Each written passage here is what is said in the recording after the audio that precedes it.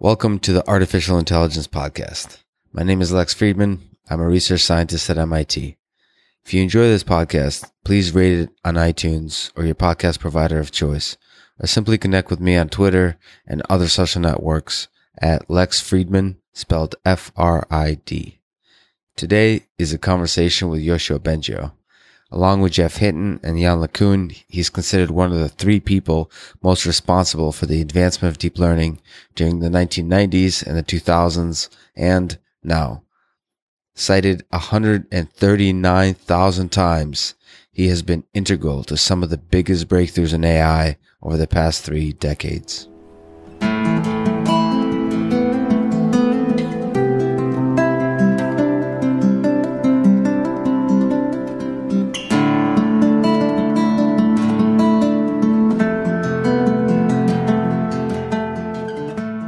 What difference between biological neural networks and artificial neural networks is most mysterious, captivating, and profound for you?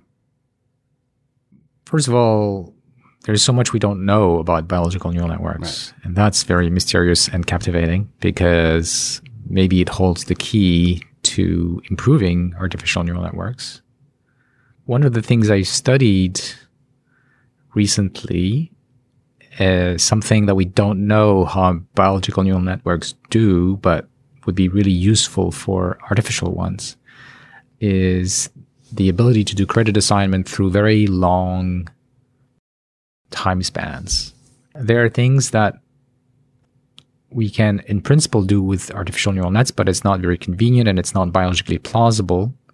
And this mismatch, I think, this kind of mismatch may be an interesting thing to study to understand better how brains might do these things, because we don't have good corresponding theories with artificial neural nets, and B, maybe provide new ideas that we could explore about things that brain do differently and that we could incorporate in artificial neural nets. So let's break credit assignment up a little bit. Yes. So it's a beautifully technical term, but it could incorporate so many things.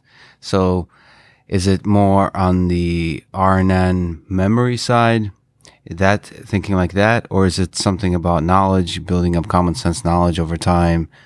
Or is it more in the reinforcement learning sense that you're picking up rewards over time for a particular, to achieve a certain kind of goal? So I was thinking more about the first two meanings, whereby we store all kinds of memories, episodic memories in our brain, which we can access later in order to help us both infer causes of things that we are observing now and assign credit to decisions or interpretations we came up with a while ago when, those memories were stored.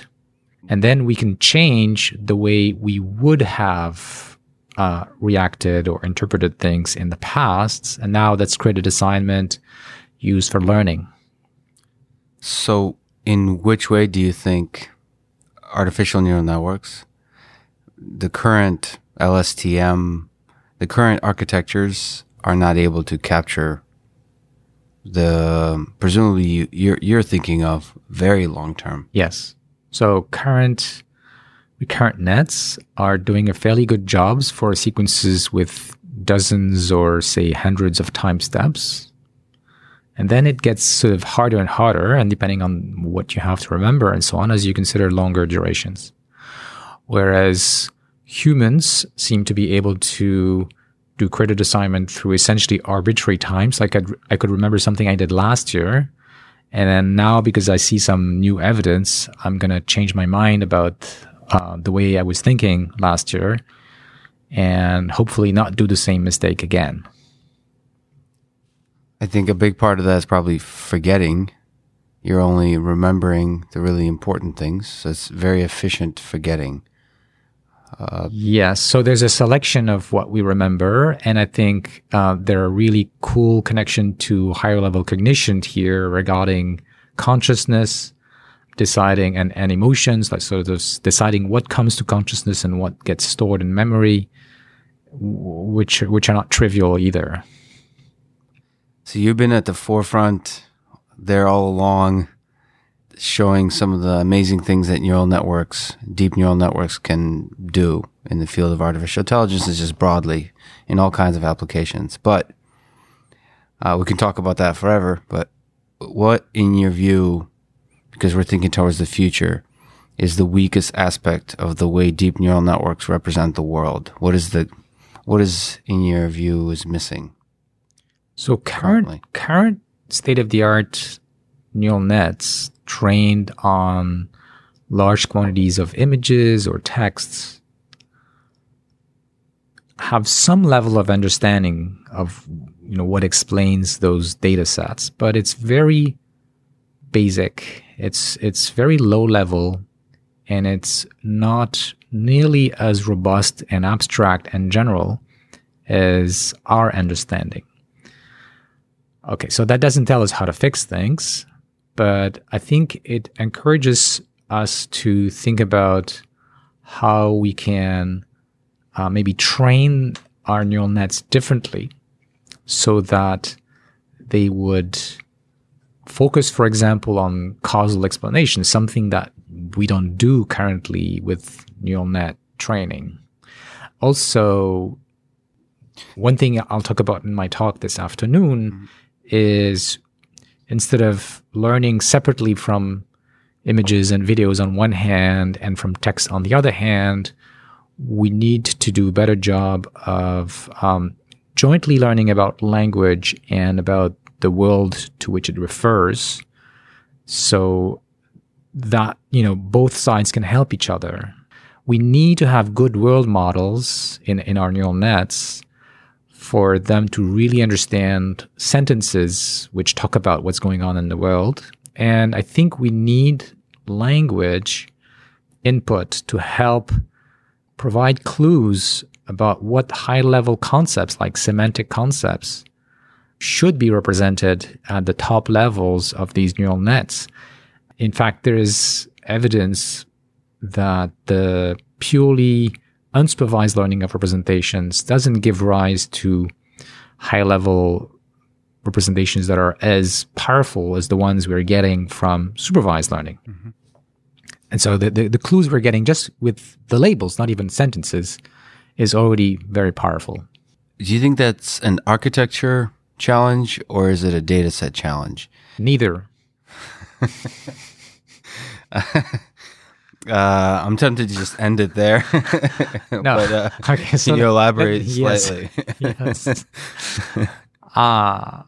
Of course, data sets and architectures are something you want to always play with, but I think the crucial thing is more the training objectives, the training frameworks. For example, going from passive observation of data to more active agents, which learn by intervening in the world, the relationships between causes and effects, the sort of objective functions which could be important to allow the highest level explanations to rise from the learning, which I don't think we have now. The kinds of objective functions which could be used to reward exploration, the right kind of exploration. So these kinds of questions are neither in the data set nor in the architecture, but more in how we learn, under what objectives, and so on. Yeah, that's I've heard you mention in several contexts the idea of sort of the way children learn, they interact with objects in the world, and it seems fascinating because in some sense, except with some cases in reinforcement learning, that idea is not part of the learning process in artificial neural networks. It's almost like, do you envision something like an objective function saying, you know what, if you poke this object in this kind of way, it would be really helpful for me to Yes. further learn. Right. So, sort of almost guiding some aspect of the learning. Right. So I was talking to Rebecca Sachs just an hour ago, and she was talking about lots and lots of evidence from infants seem to clearly pick what interests them in a directed way. And so they're not passive learners. They focus their attention on aspects of the world which are most interesting, surprising in a non-trivial way that makes them change their theories of the world.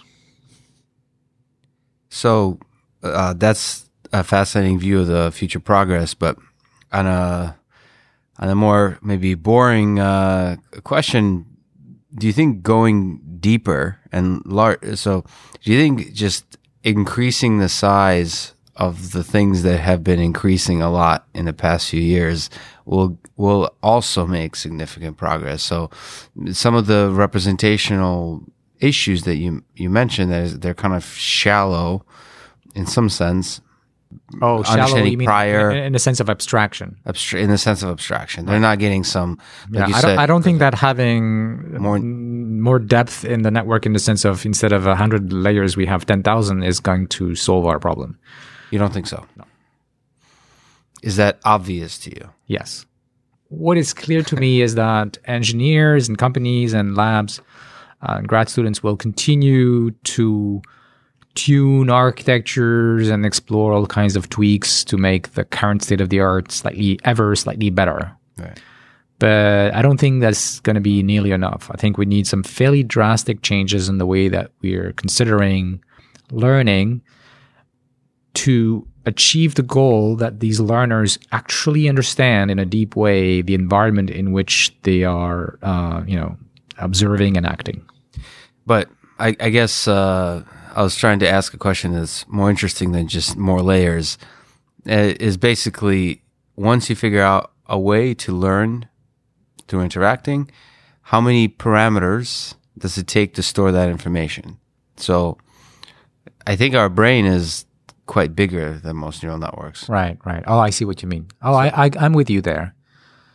So I agree that in order to build neural nets with the kind of broad knowledge of the world that typical adult humans have, probably the kind of computing power we have now is going to be insufficient. So, well, the good news is there are hardware companies building neural net chips, and so it's going to get better.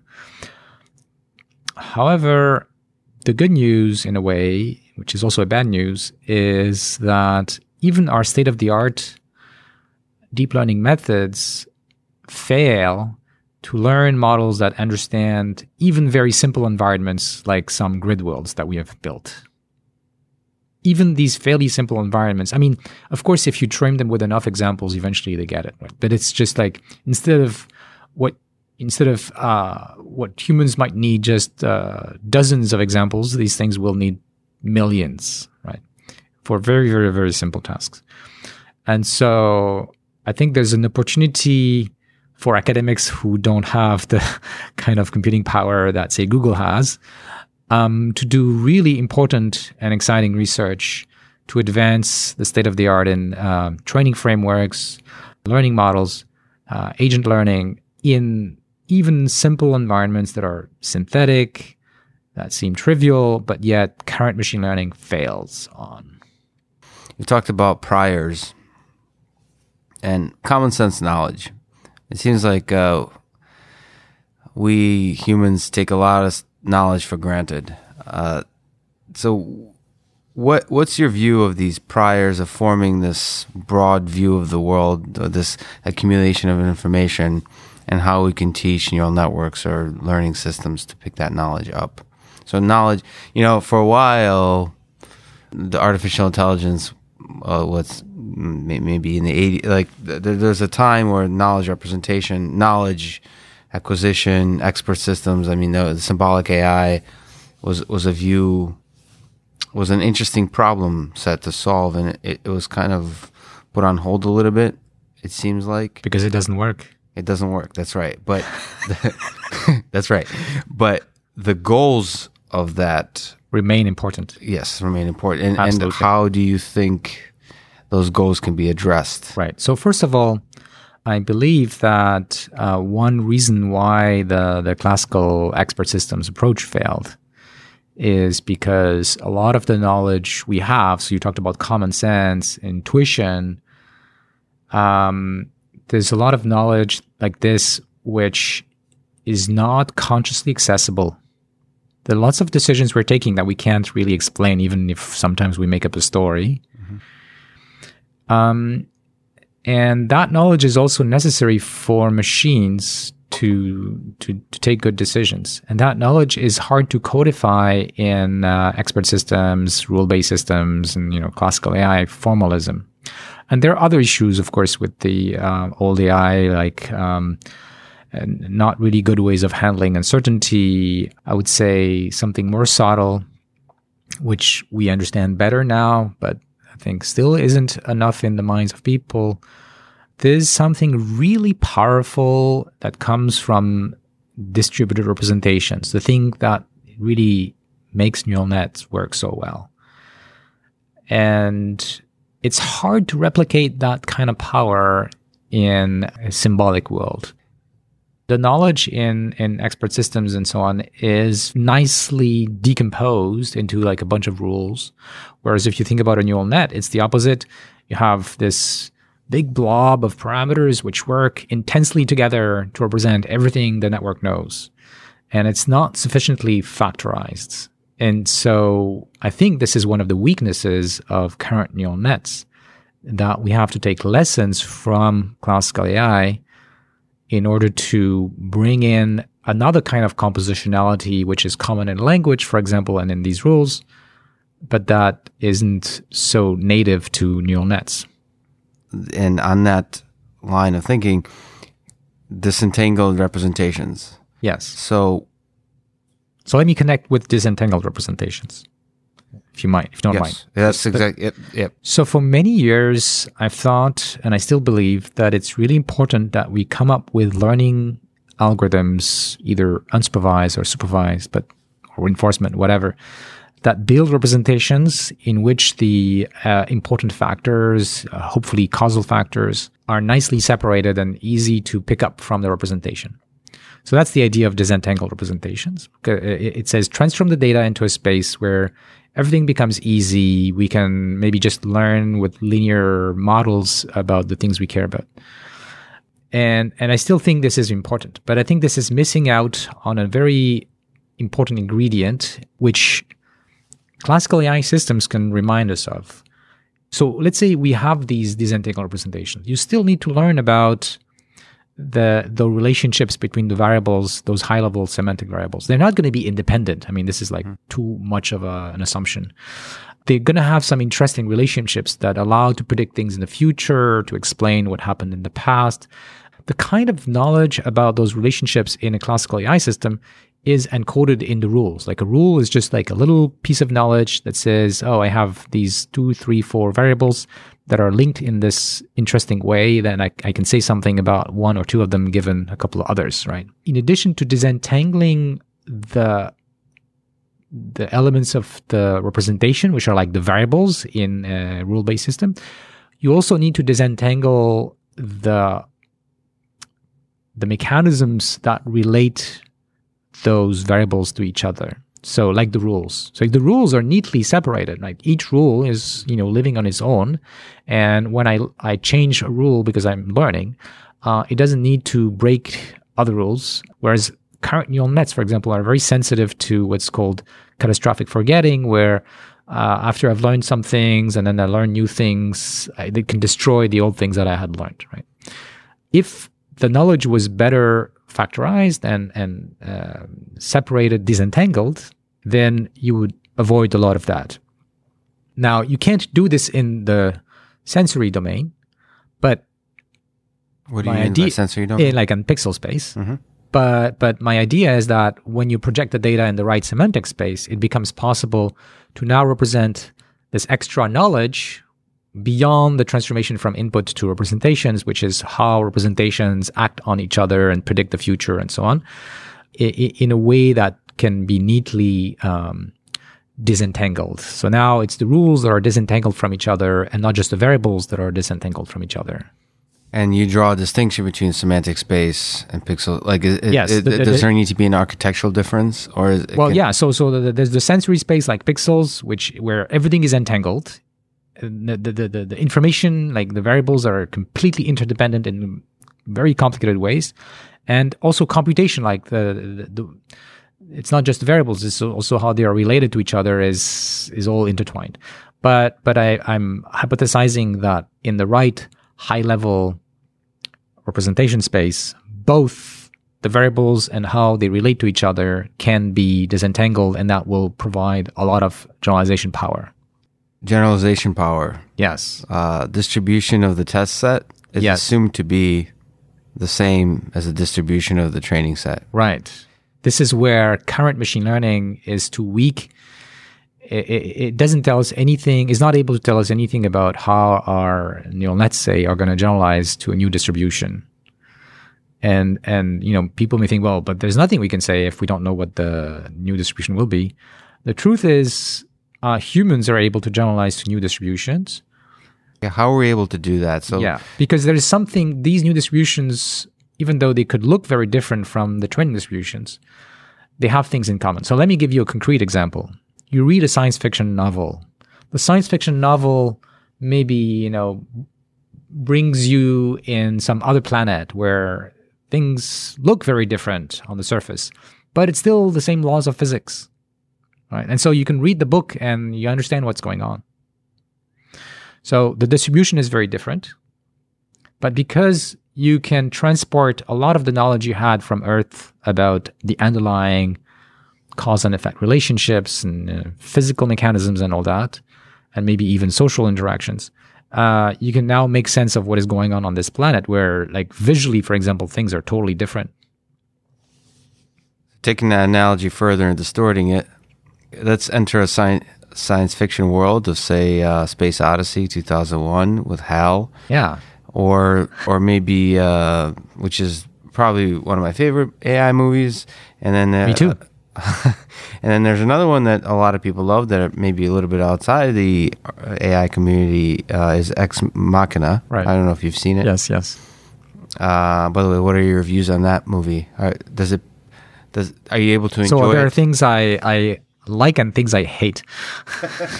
So let me, you could talk about that in the context of a question I want to ask, which is, there's quite a large community of people from different backgrounds, often outside of AI, who are concerned about existential threat of artificial intelligence. Right. You've seen this community develop over time. You have a perspective. So what do you think is the best way to talk about AI safety, to think about it, to have discourse about it within AI community and outside, and grounded in the fact that Ex Machina is one of the main sources of information for the general public about AI? So I think you're putting it right. There's a big difference between the sort of discussion we ought to have within the AI community and the sort of discussion that really matter in the general public.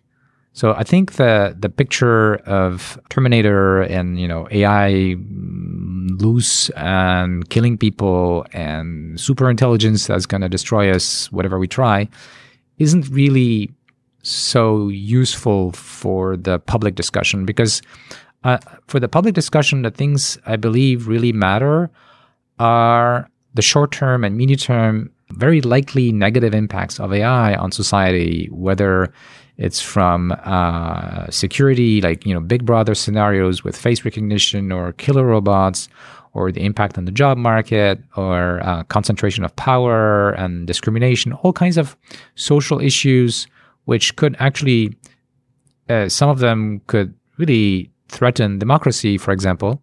Just to clarify, when you said killer robots, you mean autonomous weapon, yes, like the weapon systems. Yes, so I don't mean Terminator. No, that's right. So I think these short and medium term concerns should be important parts of the public debate. Now, existential risk for me is a very unlikely consideration, but still worth academic investigation, in the same way that you could say, should we study what could happen if a meteorite, came to Earth and destroyed it? So I think it's very unlikely that this is going to happen in a reasonable future. It's very the sort of scenario of an AI getting loose goes against my understanding of at least current machine learning and current neural nets and so on. It's not plausible to me. But of course, I don't have a crystal ball, and who knows what AI will be in 50 years from now. So I think it is worth that scientists study those problems. It's just not a pressing question as far as I'm concerned. So before I continue down that line, I have a few questions there, but what do you like and not like about Ex Machina as a movie? Because I actually watched it for the second time and enjoyed it. I hated it the first time, and I enjoyed it quite a bit more the second time when I sort of learned to accept certain pieces of it. See it as a concept movie. What was your experience? What were your thoughts? So the negative is the picture it paints of science is totally wrong. Science in general and AI in particular. Science is not happening in some hidden place by some really smart guy. One person. This is totally unrealistic. This is not how it happens. Even a team of people in some isolated place will not make it. Science moves by small steps thanks to the collaboration and community of a large number of people interacting. And all the scientists who are expert in their field kind of know what is going on, even in the industrial labs. It's information flows and leaks and so on. And the spirit of it is very different from the way science is painted in this movie. Yeah, let me ask on that point. It's been the case to this point that kind of, even if the research happens inside Google or Facebook, inside companies, it still kind of comes out. Absolutely. Ideas come out. Absolutely. Do you think that will always be the case with AI? Is it possible to bottle ideas to the point where there's a set of breakthroughs that go completely undiscovered by the general research community? Do you think that's even possible? It's possible, but it's unlikely. Unlikely. It's not how it is done now. It's not how I can foresee it in the foreseeable future. But of course, I don't have a crystal ball. And so who knows? This is science fiction after all. But usually I think it's ominous that the lights went off during that discussion. So the problem, again, there's one thing is the movie, and you could imagine all kinds of science fiction. The problem for me, maybe similar to the question about existential risk, is that this kind of movie paints such a wrong picture of what is the actual science and how it's going on that it can have unfortunate effects on people's understanding of current science. And so that's kind of sad. There's an important principle in research, which is diversity. So in other words, research is exploration. Research is exploration in the space of ideas. And different people will focus on different directions. And this is not just good, it's essential. So I'm totally fine with people exploring directions that are contrary to mine or look orthogonal to mine. I'm more than fine. I think it's important. I and my friends don't claim we have universal truth about especially about what will happen in the future. Now, that being said, we have our intuitions and then we act accordingly, according to where we think we can be most useful and where society has the most to gain or to lose. We should have those debates and not end up in a society where there's only one voice and one way of thinking, and research money is spread out. So disagreement is a sign of good research, good science. So yes, the idea of bias in the human sense of bias. Yeah. How do you think about instilling in machine learning something that's aligned with human values in terms of bias? We intuitively as human beings have a concept of what bias means, of what a fundamental respect for other human beings means, but how do we instill that into machine learning systems, do you think? So I think there are short-term things that are already happening, and then there are long-term things that we need to do. In the short term, there are techniques that have been proposed and I think will continue to be improved, and maybe alternatives will come up to take data sets in which we know there is bias, we can measure it. Pretty much any data set where humans are, being observed taking decisions will have some sort of bias, discrimination against particular groups and so on. And we can use machine learning techniques to try to build predictors, classifiers that are going to be less biased. We can do it, for example, using adversarial methods to make our systems less sensitive to these variables we should not be sensitive to. So these are clear, well-defined ways of trying to address the problem. Maybe they have weaknesses and, more research is needed and so on. But I think, in fact, they're sufficiently mature that governments should start regulating companies where it matters, say like insurance companies, so that they use those techniques, because those techniques will provably reduce the bias, but at a cost. For example, maybe their predictions will be less accurate. And so companies will not do it until you force them. All right. So this is short term. Long term, I'm really interested in thinking of how we can instill moral values into computers. Obviously, this is not something we'll achieve in the next 5 or 10 years.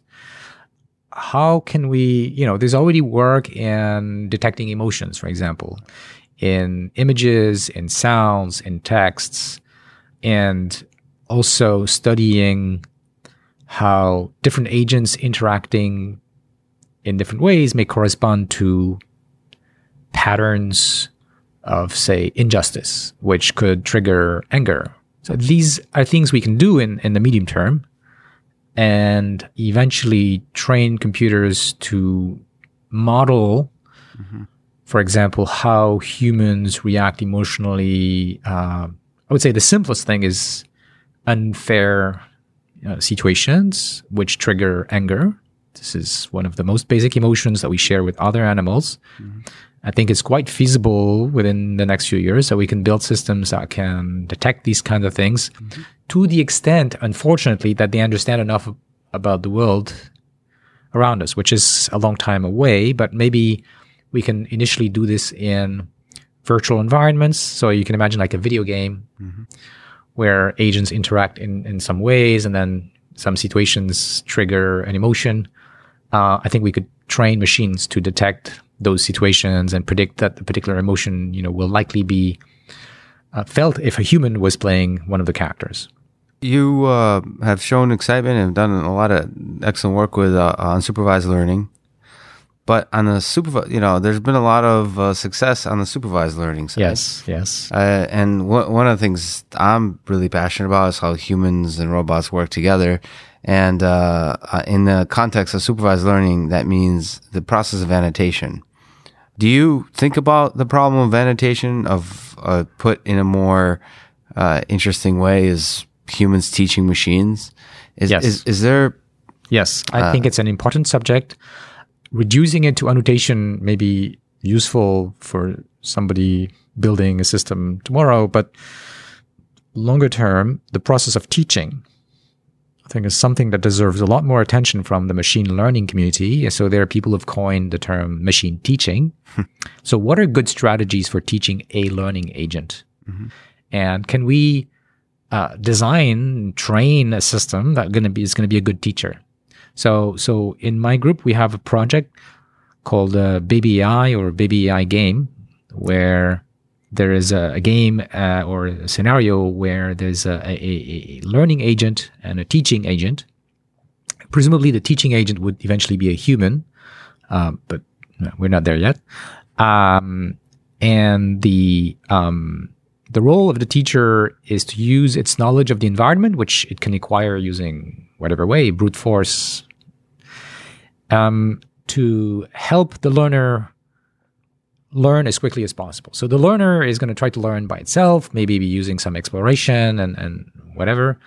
But the teacher can choose, can have an influence on the interaction with the learner so as to guide the learner, maybe teach it the things that the learner has most trouble with, or just at the boundary between what it knows and doesn't know, and so on. So there's a tradition of these kind of ideas from other fields, and like tutorial systems, for example, and AI, and of course people in the humanities have been thinking about these questions. But I think it's time that machine learning people look at this, because in the future we'll have more and more human-machine interaction with a human in the loop, And I think understanding how to make this work better. All the problems around that are very interesting and not sufficiently addressed. You've done a lot of work with language too. What aspect of the traditionally formulated Turing test, a test of natural language understanding and generation, in your eyes is the most difficult of conversation? What in your eyes is the hardest part of conversation to solve for machines? So I would say it's everything having to do with the non-linguistic knowledge, which implicitly you need in order to make sense of sentences. Things like the Winograd schemas, so these sentences that are semantically ambiguous. In other words, you need to understand enough about the world in order to really interpret properly those sentences. I think these are interesting challenges for machine learning because they point in the direction of building systems that both understand how the world works and its causal relationships in the world and associate that knowledge with how to express it in language, either for reading or writing. You speak French? Yes, it's my mother tongue. It's one of the Romance languages. Do you think passing the Turing test and all the underlying challenges we just mentioned depend on language? Do you think it might be easier in French than it is in English? No. Or is it independent of language? I think it's independent of language. I would like to build systems that can use the same principles, the same learning mechanisms to learn from human agents, whatever their language. Well, certainly us humans can talk more beautifully and smoothly in poetry. So I'm Russian originally. I know poetry in Russian is maybe easier to convey complex ideas than it is in English. But maybe I'm showing my bias, and some people could say that about French. But of course, the goal ultimately is our human brain is able to utilize any kind of those languages to use them as tools to convey meaning. Yeah. Of course, there are differences between languages, and maybe some are slightly better at some things. But in the grand scheme of things, where we're trying to understand how the brain works and language and so on, I think these differences are minute. So you've lived perhaps through an AI winter of sorts. Yes. How did you stay warm and continue with your research? Stay warm with friends. With friends. Okay, so it's important to have friends. And what have you learned from the experience? Listen to your inner voice. Don't, be trying to just please the crowds and the fashion. And if you have a strong intuition about something that is not contradicted by actual evidence, go for it. I mean, it could be contradicted by people, but not your own instinct based on everything you've learned. So of course, you have to adapt your beliefs when your experiments contradict those beliefs. But you have to stick to your beliefs, otherwise, it's what allowed me to go through those years. It's what allowed me to persist in directions that took time. Whatever other people think, took time to mature and bring fruits. So, history of AI is marked with these. Of course, it's marked with technical breakthroughs, but it's also marked with these seminal events that capture the imagination of the community. Most recent, I would say, AlphaGo beating the world champion human Go player was one of those moments. What do you think the next such moment might be? Okay, so first of all, I think that these so-called seminal events are overrated. As I said, science really moves by small steps. Now, what happens is you make one more small step, and it's like the drop that allows to that fills the bucket, and then you have drastic consequences because now you're able to do something you were not able to do before, or now say the cost of building some device or solving a problem becomes cheaper than what existed, and you have a new market that opens up, right? So especially in the world of commerce and applications, the impact of a small scientific progress could be huge. But in the science itself, I think it's very, very gradual. And where are these steps being taken now? So there is unsupervised, right. So if I look at one trend that I like in my community, so for example, at Mila in my institute, what are the two hottest topics? Mm-hmm. GANs and reinforcement learning. Even though in Montreal in particular, like reinforcement learning was something pretty much absent just 2 or 3 years ago. So there's really a big interest from students, and there's a big interest from people like me. So I would say this is something where we're going to see more progress, even though it hasn't yet provided much in terms of actual industrial fallout. Like, even though there's AlphaGo, there's no, like, Google is not making money on this right now. But I think over the long term, this is really, really important for many reasons. So in other words, I would say reinforcement learning may be more generally agent learning, because it doesn't have to be with rewards. It could be in all kinds of ways that an agent is learning about its environment. Now, reinforcement learning you're excited about. Do you think GANs could provide something? Yes. Some moment in well, GANs or other generative models, I believe, will be crucial ingredients in building agents that can understand the world. A lot of the successes in reinforcement learning in the past has been with policy gradient, where you just learn a policy, you don't actually learn a model of the world. But there are lots of issues with that. And we don't know how to do model-based RL right now. But I think this is where we have to go in order to build models that can generalize faster and better, like to new distributions, that capture, to some extent at least, the underlying causal mechanisms in the world. Last question. What made you fall in love with artificial intelligence? If you look back, what was the first moment in your life when you were fascinated by either the human mind or the artificial mind? You know, when I was an adolescent, I was reading a lot, and then I started reading science fiction. There you go. That's it. That's where I got hooked. And then I had one of the first personal computers, and I got hooked in programming. And so it just, start with fiction and then make it a reality. That's right. Yosha, thank you so much for talking today. My pleasure.